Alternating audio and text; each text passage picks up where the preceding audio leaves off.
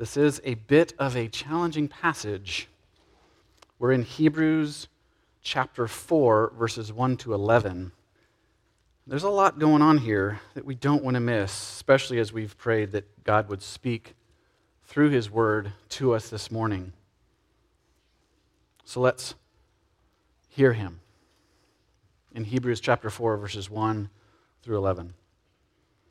Therefore, while the promise of entering His rest still stands, let us fear lest any of you should seem to have failed to reach it. For good news came to us just as to them, but the message they heard did not benefit them, because they were not united by faith with those who listened. For we who have believed entered that rest, as He has said, "As I swore in my wrath, they shall not enter my rest," although His works were finished from the foundation of the world. For He has somewhere spoken of the seventh day in this way, "And God rested on the seventh day from all His works." And again in this passage He said, "They shall not enter my rest." Since therefore it remains for some to enter it, and those who formerly received the good news failed to enter because of disobedience, again He appoints a certain day, today, saying through David so long afterward in the words already quoted, "Today, if you hear His voice, do not harden your hearts." For if Joshua had given them rest, God would not have spoken of another day later on. So then, there remains a Sabbath rest for the people of God. For whoever has entered God's rest has also rested from his works as God did from His. Let us therefore strive to enter that rest, so that no one may fall by the same sort of disobedience. This is God's word to us. Let us pray that His Holy Spirit would open our minds and hearts to hear Him today. Please pray with me. Lord our God, we need to hear Your word. We need soft hearts, open minds to hear what You speak today. So I plead, Holy Spirit, that You would come, that You would use Your word, this sharper than a two-edged sword, to pierce where it needs to pierce, to cut, to divide and separate, but that our soft hearts would hear it by Your Spirit. So I pray this in Jesus' name. Amen. Now, anytime we come to a passage of Scripture, we want to see both what it's saying and how it's saying that. And this section flows from the end of chapter 3, where we just heard that they were unable to enter God's promised rest because of unbelief. And it's applying, this whole passage is one big application, unpacking Psalm 95 in the context of New Testament believers, this Hebrew audience. You'll see if you skim through there, you have therefore, therefore, since, so then, let us therefore. There's all these words that are transition, that are taking what we just heard in chapter 3 from Psalm 95 and applying them directly today in the hearing of this audience. That's what we want to hear, how this applies today. Now, what the author is doing is he's taking this beautiful 2 chapters of ancient Israelites' redemptive history. Catch this, I'm not trying to turn my back, but I want to do it the same way so that you're not looking backwards. So he's saying there's Exodus, and then there's glory. There's redemption, and then there's glory. And what he's saying is we can't just look at those 2 chapters. That can't be the only lens that we read all of Scripture. He's saying we need to take Exodus and go back to creation, to God's Sabbath rest, and we need to take redemption and move on to glorification. So we got to unfold and see all 4 chapters: creation, redemption, fall, redemption, glorification. We need to see all 4 chapters of these important pieces of the story so that the promise of rest will make sense for us, so that we can understand what rest in Christ really means. Because I think here's the problem for us. We hear words like rest and we think nap. We hear words like work and we think 9 to 5, clocking in, clocking out. And that's not what the writers of any part of the Bible have to mean for us today. If I could put the whole sermon in one sentence, it would be to hear, fear, and believe so that we can enter this promised rest today. 2 guiding questions for us. How do warnings work? What are the warnings? What are we warned from? What are we warned to? And then, what is this promise? What is the promise for? What does it help us see? Where does it move us into? So how does the warning work? Again, right off the bat, the very first word in the Hebrew text, which is helpfully clarified in your English translation in front of you, not therefore, that comes a little bit later, but the very first word in the Hebrew text is fear, therefore, while the promise of entering his rest still stands. Fear what? What is the warning to fear? Now, we've seen a couple warnings in Hebrews. There's 5 total big warnings that are unpacked in different ways. We saw one back in chapter 2. We're going to see a couple more later on. But this warning of fear, what are we supposed to fear? I thought fear was unhealthy. I thought fear was of the devil. Well, here he's talking about a healthy fear that we need to have of the very previous word. The end of chapter 3, verse 19 is unbelief. Fear, unbelief. What about unbelief should I fear? Well, the very warning that unbelief creates a cancer. It creeps in and then it spreads out. And this is exactly what the people of Israel saw. They had experienced God's deliverance, his strong right hand, take them out of slavery in Egypt, walk them through a Red Sea on dry land, bring them into the wilderness and feed them meat and give them drink of pouring out of rocks. And then he's shown them the promised land. And rather than fear a healthy belief in the promise of God, they feared unbelief in what they weren't able to do. They saw giants. We can't conquer giants. We're little people. So the warning is fear. Now there's a fear from and there's a fear to.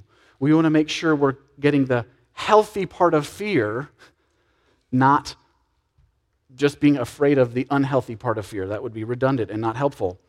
And where I want to go for a second is where Hebrews 2:15 helps us see that there's a fear of death that subjects us all to slavery that we have been freed from. Those of us who believe in Christ, Hebrews 2:15 says that Christ came actually to deliver us from a fear of death, are subject to a lifelong slavery. So there's this unhealthy fear of unbelief, of slavery, of death, is unhealthy that we need to be delivered from when we realize Christ has actually been there for us. There's a type of variation of fear, though, that is nagging.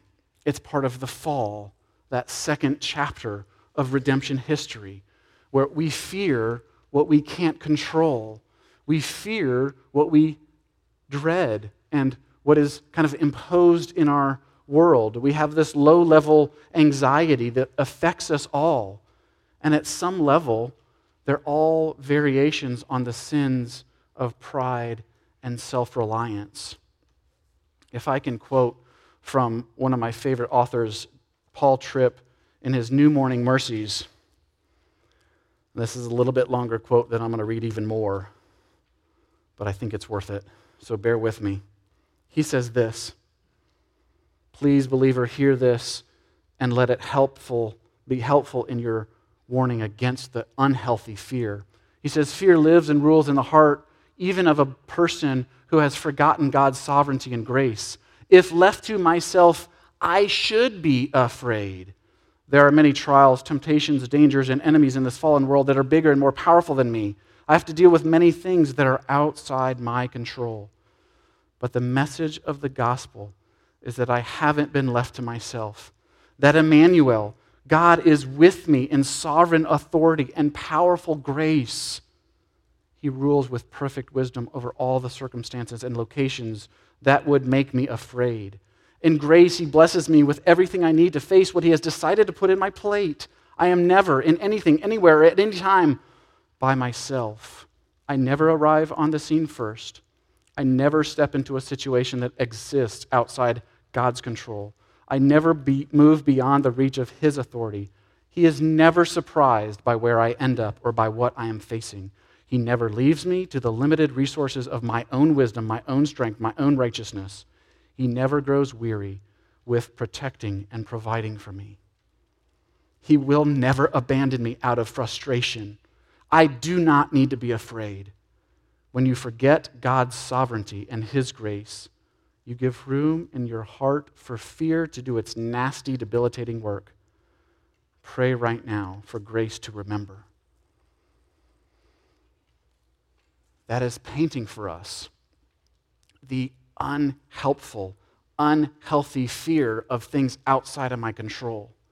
But with belief, we can have the right and healthy fear of God, which is actually then a reverent, holy fear, the healthy fear that puts me in my right place and sees God in the right context, that he is actually in control. He is actually sovereign, and he has the power, and he cares to walk us through all these seasons.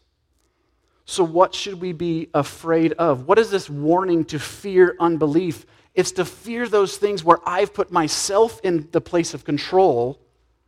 And then, as we can imagine, we walk into this land and we see giants. Well, if I'm in control, I better be able to defeat the giants. Guess what? I can't. I don't have swords. I don't have strength. But if God's in control, two of those spies saw the same things that the other 10 did. Two of those spies realized that God was in control. Their fear was in God, the healthy fear in his sovereign plan and his promise. I will give you this land. I'm sure they were seeing the same size giants. But their healthy fear was in the Lord. So that's what we need to be afraid of. Not the unhealthy fear, but the right, good, healthy fear of a sovereign God that turns into reverence. Now, how does that fear work? How does that healthy fear actually function? Well, it turns what Hebrews 2:15 says, it turns our fear of death into lifelong slavery. It frees us from that. Who frees us from that? Christ has freed us from that, so that my fear of those things I can't control turn into, oh, well, Christ does, because he has controlled all things. So my healthy fear, the reverent fear of the Lord, actually is a healthy comparison. It's a healthy bringing alongside of the relationship that we have with Christ. It's a reverent fear. And this is what, again, going back to the story of Exodus, this is what Joshua is trying to teach his people when Moses is passing along the torch to Joshua in Deuteronomy 30, and he's teaching them. He's like saying, remember all these things. Remember the places where God has delivered you. Not you've delivered yourself. Remember where God has delivered you. And he says in Deuteronomy 30, verse 12 and 13, he says to Joshua, assemble the people that they may hear and learn to fear the Lord your God, and be careful to do all of the words of this law, that their children who have not known it may hear and learn to fear the Lord your God as long as you live in the land that you are going over the Jordan to possess. The healthy fear of the Lord puts all the other things into the right place. It gives us the right perspective. It sees God as great and powerful and caring for us. Again, if we map this onto the Exodus, and as the Exodus is actually a type, it's a picture of all of our spiritual journeys. We're delivered from slavery, we're brought out of slavery, not because of our own desire, not because of our own motives, not because of our own ability, but because God's strong right hand. And then we're brought into the wilderness where we see God for who he really is, which really needs to humble us and exalt him. Then we see this renewed relationship. God on the mountain declares who he is, of his own character. He is the Lord, gracious and merciful, abounding in steadfast love and faithfulness. That's who he is. And he's brought this people, like you and I, into relationship with him. And because of that, he says, and now I can give you a promised land that's flowing with milk and honey, that's got good things, cities you didn't build, wells you didn't dig, vineyards you didn't plant, you get to receive. Now, I've never dug a well, but I can imagine, even though Israel is nothing like Tennessee clay, it's a doozy to put a hole in the ground deep enough that water actually comes out. What we need to see here, and we'll clarify this as we see the promise unpacked, is my fear. If I'm in control, I think I've got to work enough. I've got to labor and struggle and strive enough to earn some rest. I think that I have to do something to get myself rested.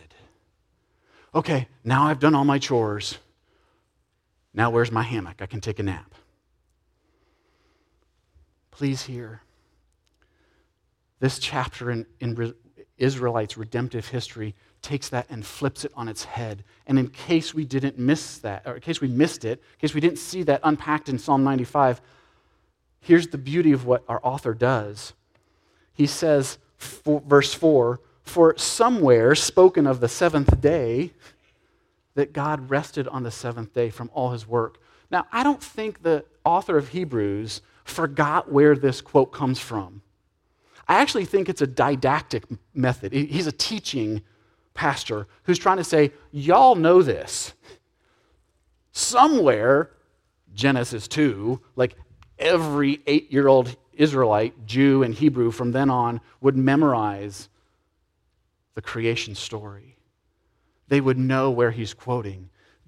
He's getting them to rehearse in their own mind, oh yeah, that's where, not just in the Exodus story, all the way back in creation, God anchored his process, his pattern of work then rest.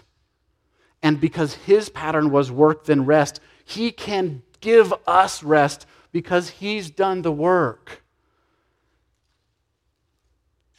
So we get this promise because God's done the work.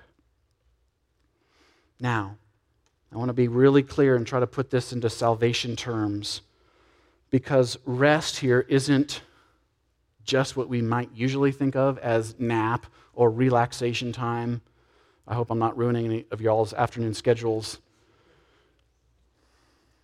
In salvation terms, rest is a picture of our justification in Christ. We are saved from our sins, not because of our own works or righteousness or even attitude or desires or motivations. We're saved because of Christ, his finished work on the cross. When does the rest come in then? The rest comes in as a already and not yet picture of where my standing is before a holy God. In terms of my justification, it is finished. I am declared righteous.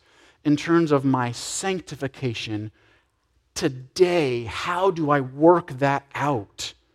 It's an ongoing process. That's why this warning needs to be so clear. If we fear what I have to control, I've just put into my own thinking those categories of how am I saved? Well, I had to do something. I better have brought enough goodness, or maybe I just tipped the scale on what I got better than worse. And he's saying, no. He's painting this picture of ancient Israelite history to say the Exodus didn't work that way. When they had already been delivered from slavery, they're free in the wilderness. They default into thinking, oh, now we've got to do something. Even when they're given manna, some of them think, oh, Saturday's here, Friday for them. I better stock up double so that I have something tomorrow to eat. And some of them are like, no. We're going to get this wrong. We're going to miss out on some of God's promise. They're taking control themselves. They're trying to do enough to earn what only can be received as a gift. This warning, though, please hear this. If you're struggling with how these warnings come, this warning is very similar to the warning that we saw back in chapter 2, verses 1 through 3, where the warning was framed not in, or else you'll be doomed. The warning was framed in, look at how great a salvation this is. That's why I appreciate how the ESV has framed this, even though fear is the first word to pair up with unbelief in the very last phrase of chapter 3. The ESV has put, therefore, while the promise of entering his rest still stands, then let us fear. In other words, the warning is not framed in the negative side, the horrible consequences of not. It's framed in, look how good and great and glorious this promise is. And it still stands. It hasn't evaporated. So see how good this is? See how good the rest in the Lord is? That's why we should fear unbelief. If I don't see this promise, if I just think it's maybe a nice thing for the weekends or something I can go through the routines, or I said that prayer when I was a teenager, and then we're back in our own habits of controlling life, controlling holiness, controlling my stance before God,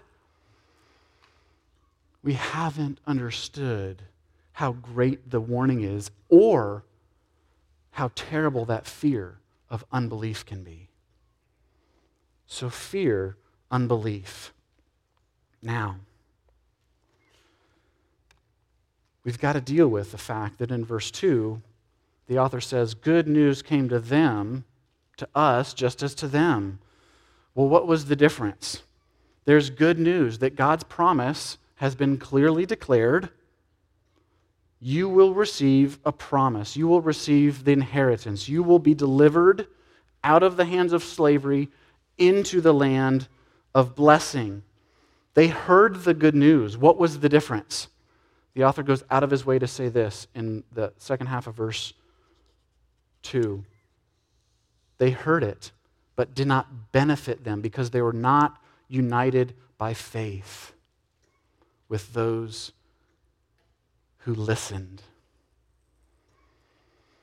This should catch some of us at the kneecaps, like swoop our feet out from under us, because for a second we can think that, oh yeah, I was in this group and we all raised our hand, or oh, I remember that day that we said the prayer, and that might be good enough.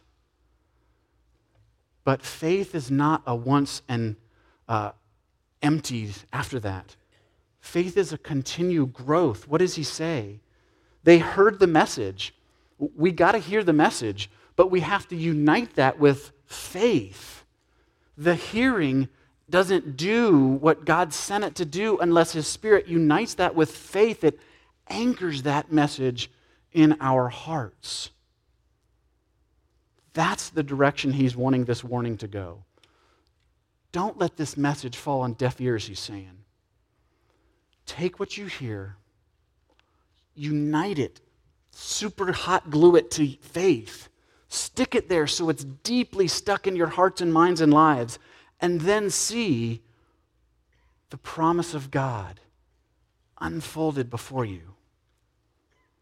How do we do that? We take this promise and we realize that it's actually not a concept. Rest isn't an idea. It's a person. It's always got an object of this verb. The rest in Christ.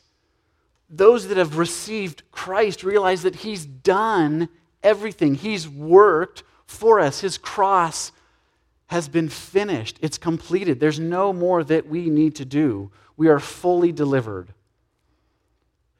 from all our sins. But this promise comes in the middle.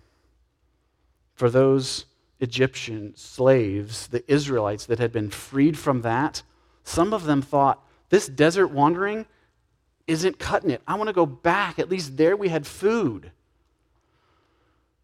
They hadn't heard the promise and united it with faith that the promise was actually that good. It will be worth it.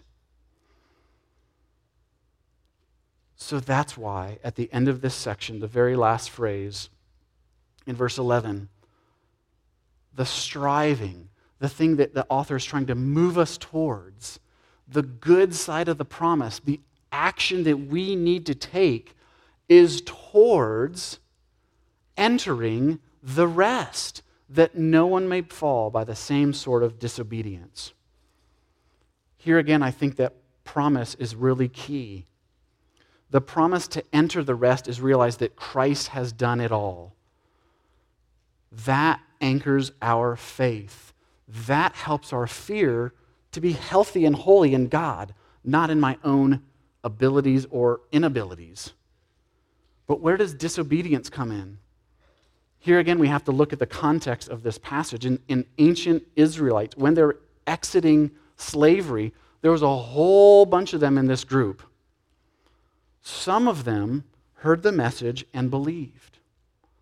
Some of them that heard the message and believed actually obeyed and lived according to the promises. Some of them didn't obey. Some of them thought that, I'm just in the group, so I'm going to go along with the crowd, and everybody else is getting the benefits of this covenant people, so I'm brought along with that. What does that mean for us today? It's too easy in the Bible Belt of the South to go along with these external activities, to seem like we're obeying out there. All our behavior is in line. I'm not off the charts of my morality. And even to show up in a covenant community on Sunday. But the message has never pierced my heart. I go through the routine, but it hasn't struck and anchored my faith to Christ. And because we're in a culture that has lots of blessings, a lot of the sin habits that we can get into, we don't see the immediate consequences. They don't smack us in the face like disobeying God in the wilderness. The earth isn't opening up, and the thieves and idolaters are not being eaten by the ground the way that it was back then. So I think everything's cool. Oh yeah, God and I, we're good. We're okay. I go through the motions. I'm good. Please fear unbelief, because unbelief is the stem of disobedience. It doesn't work the other way. We can't do the right things to prove we're in with God. We have to see his faith. And then the outflowing of that is that we want to do the right things. So how does this promise work? It would be like if I'm going on a tour of say a chocolate factory. I like the Willy Wonka idea. And you didn't want to pay for the full tour that included the taste testing at the end. So you just kind of mosey through and, oh wait, there's the group. The whole group, they paid for the tour, and the tour guide doesn't notice, and I know that there's a yummy taste test at the end. So, hey guys, what's happening? Oh yeah, that's really interesting. That's fascinating. Wow, explain more to me. Oh, I have a question about that. How's that work again? And then I'm thinking I'm in the group, but I just am in the group to get the benefits at the end. That's how this warning should hit us. And the way the warning is framed is, don't fake it. The way the warning is framed is, if you're here, hear how good the promise is. It's a good enough promise that it should captivate us. It should set aside all of the weight that so easily entangles us, called sin.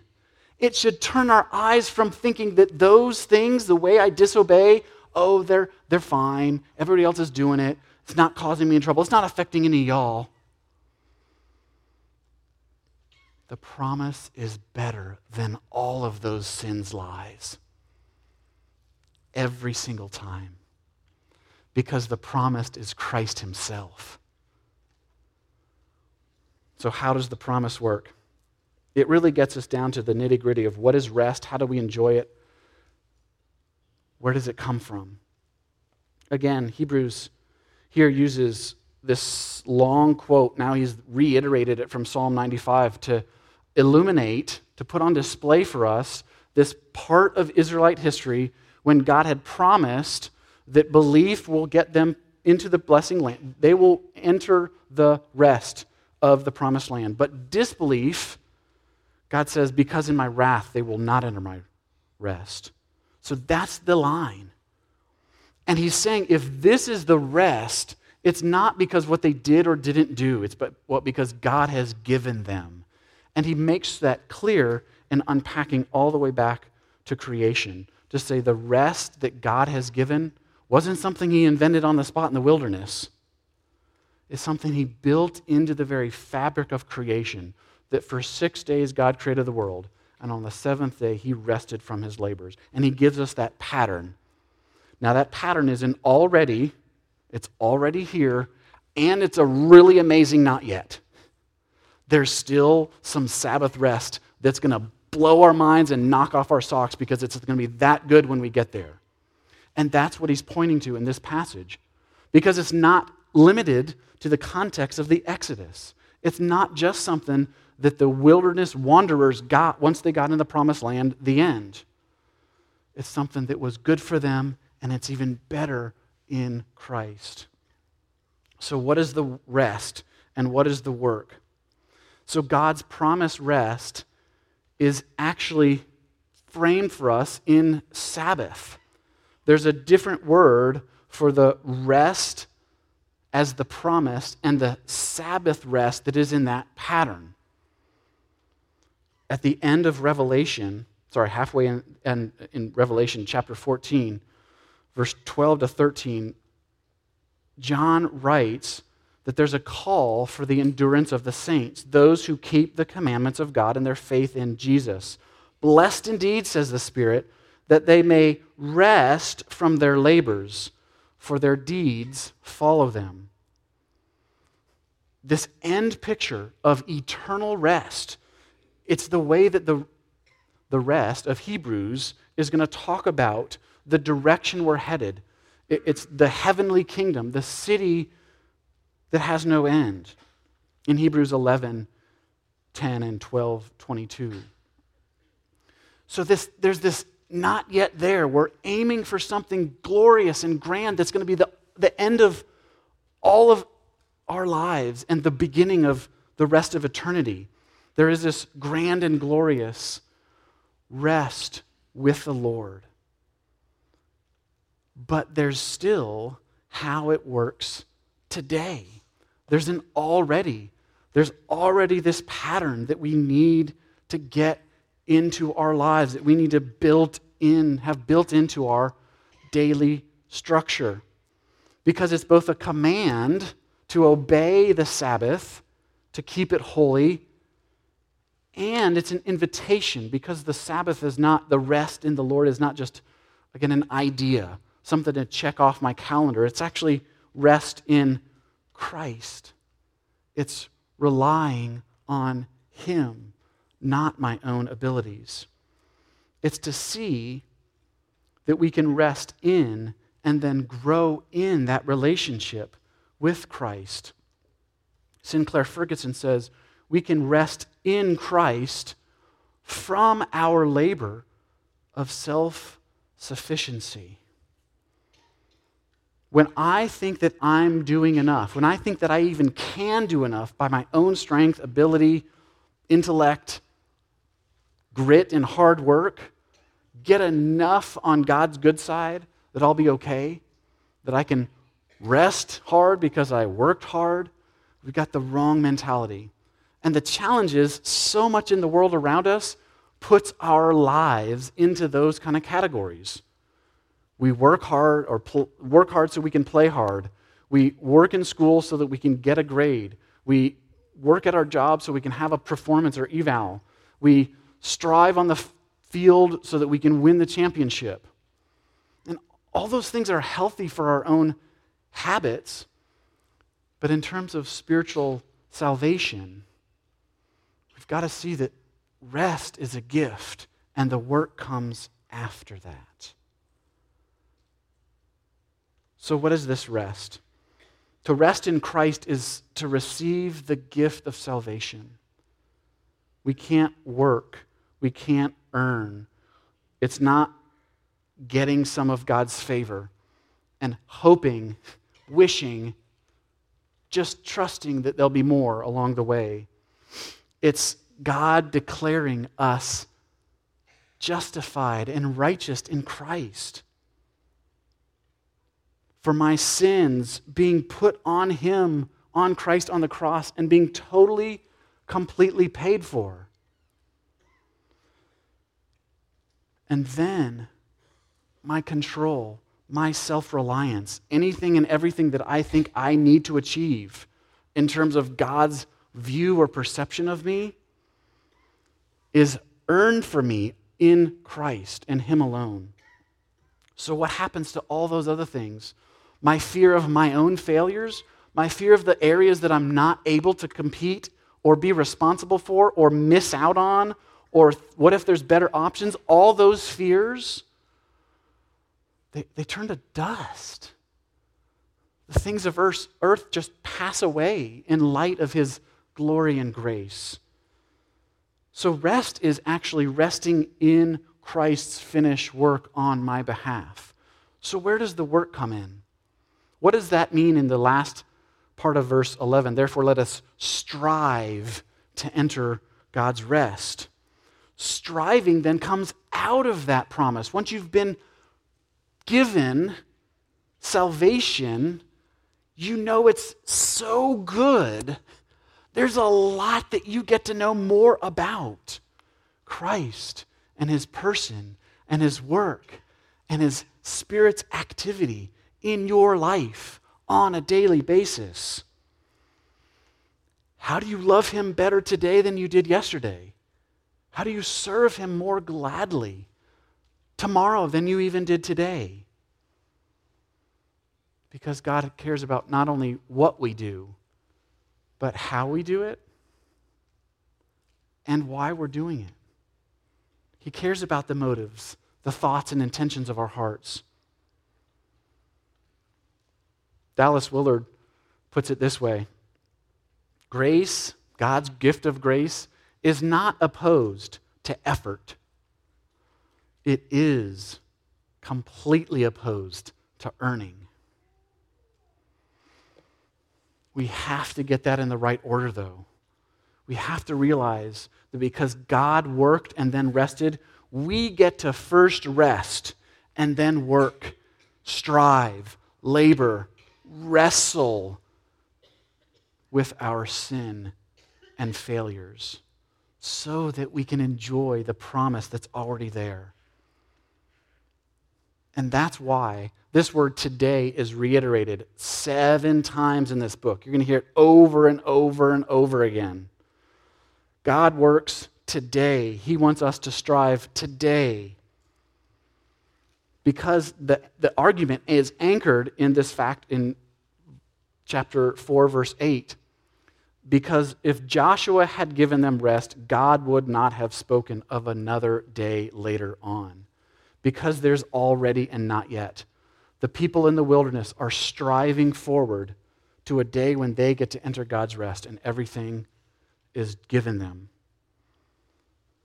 And for us today, we've already been given salvation in Christ, but we're not yet there.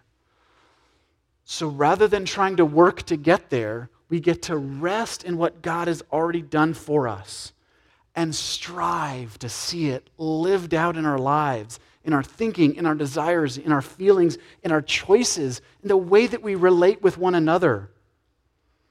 So this salvation that is given us today is that rich and good. And then guess what's tomorrow? When we get there, tomorrow, it's going to be today. So another day that is fresh and new, God's mercies are anew and alive then as today for us to strive and enjoy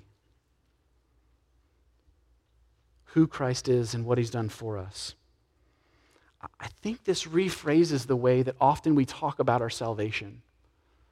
I think a lot of times we rightly ask, so tell me when you were saved.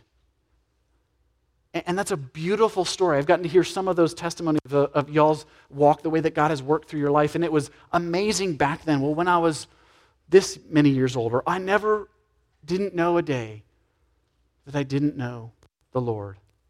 And that's a beautiful thing to put God's glory and his incredible saving grace on display. But part of our question, maybe the way that we can encourage and help to warn one another in the healthy, right way is, how are you resting in God's promises today? And how are you striving to see that lived out today? Because the offer is daily extended to rest in what Christ has already done for us and to strive to put that into practice, to see the promise renewed daily. Again, if the warning is to fear unbelief and the promise is received and actually anchored in belief, what is my daily practice of belief? It's actually to see the promises of God better than the temptation of sin and self-control, of reliance on what I can do. It says God is better than all these other things. His promises are true, and all these other things are lies. It's rightly putting on display God's glory. So today, do not let the promise go. Do not let go of the promise. The last important piece of how this promise works is that it's put in the group context. It's a group project. No, I'm not saved based on y'all's efforts. But we are together a community. We're, what Robert has mentioned, the ecclesia, the fellowship, the assembly of God's people, and we need one another. I need y'all's encouragement. You need our reminders. We need to see your example of humble striving after God day in and day out. We need every generation to see how they've pressed on in different seasons of life, coming up against different cultural waves of whatever. We need each other. That's why right in the very beginning, verse 1 and 2, let us fear. For good news came to us just as to them. Actually, every part of this is referring to the plural group. There is no individual in this entire passage. So are we united by faith to one another? Do I believe and do I understand that belief in the we? Do I listen alongside of other believers? Do I get challenged in my sin by one another? Do I encourage one another? Do I strive alongside one another? Do I look forward to how God is working and seeing those glimpses of how his promises are true and better each and every new day?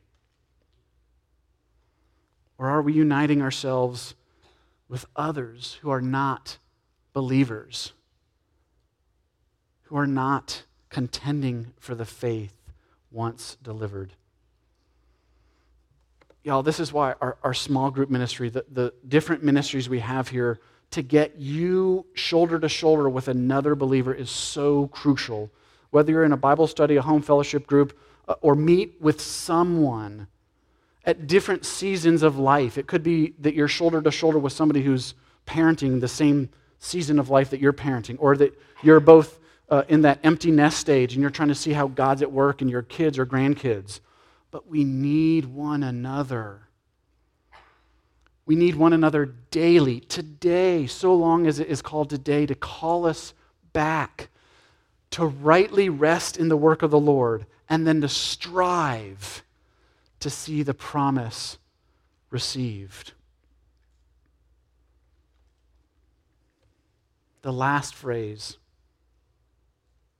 that no one may fall by the same sort of disobedience, remind us that we have a promise. We have proof that this promise actually worked. Because did you catch, as this whole passage in Hebrews moves from the way that Christ is the Son of God, the very God-man brought down to earth, and he's better than angels, he's better than Moses, that in this passage he's better than Joshua, that his very name is the name of Joshua.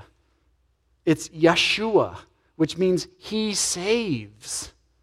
It's the very point that if any of us are stuck or feel in that rut of disobedience, where do we go? What do we cling to? What moves my fear to belief? Jesus, the Savior, the one who saves, the one who can pick me up out of the desert wandering, the wilderness, the rut of self-reliance, or of trying to earn enough to be good enough. Jesus will pull us out of that when we believe on him. And the way that he does that mercifully is described in the very next passage, which is what we're going to see next week. That the Word of God, it's not an empty and shallow word, but it's living and active. And its intent is to cut, not to wound, but to pierce, to allow God's Spirit to be at work, to show us our unbelief, to show us our disobedience, to turn a stubborn people's heart like yours and mine to a gracious and glorious Savior. And when we pray, Lord, I believe, help my unbelief, Jesus is always listening and will always show us proof that the promise is real. Please pray with me.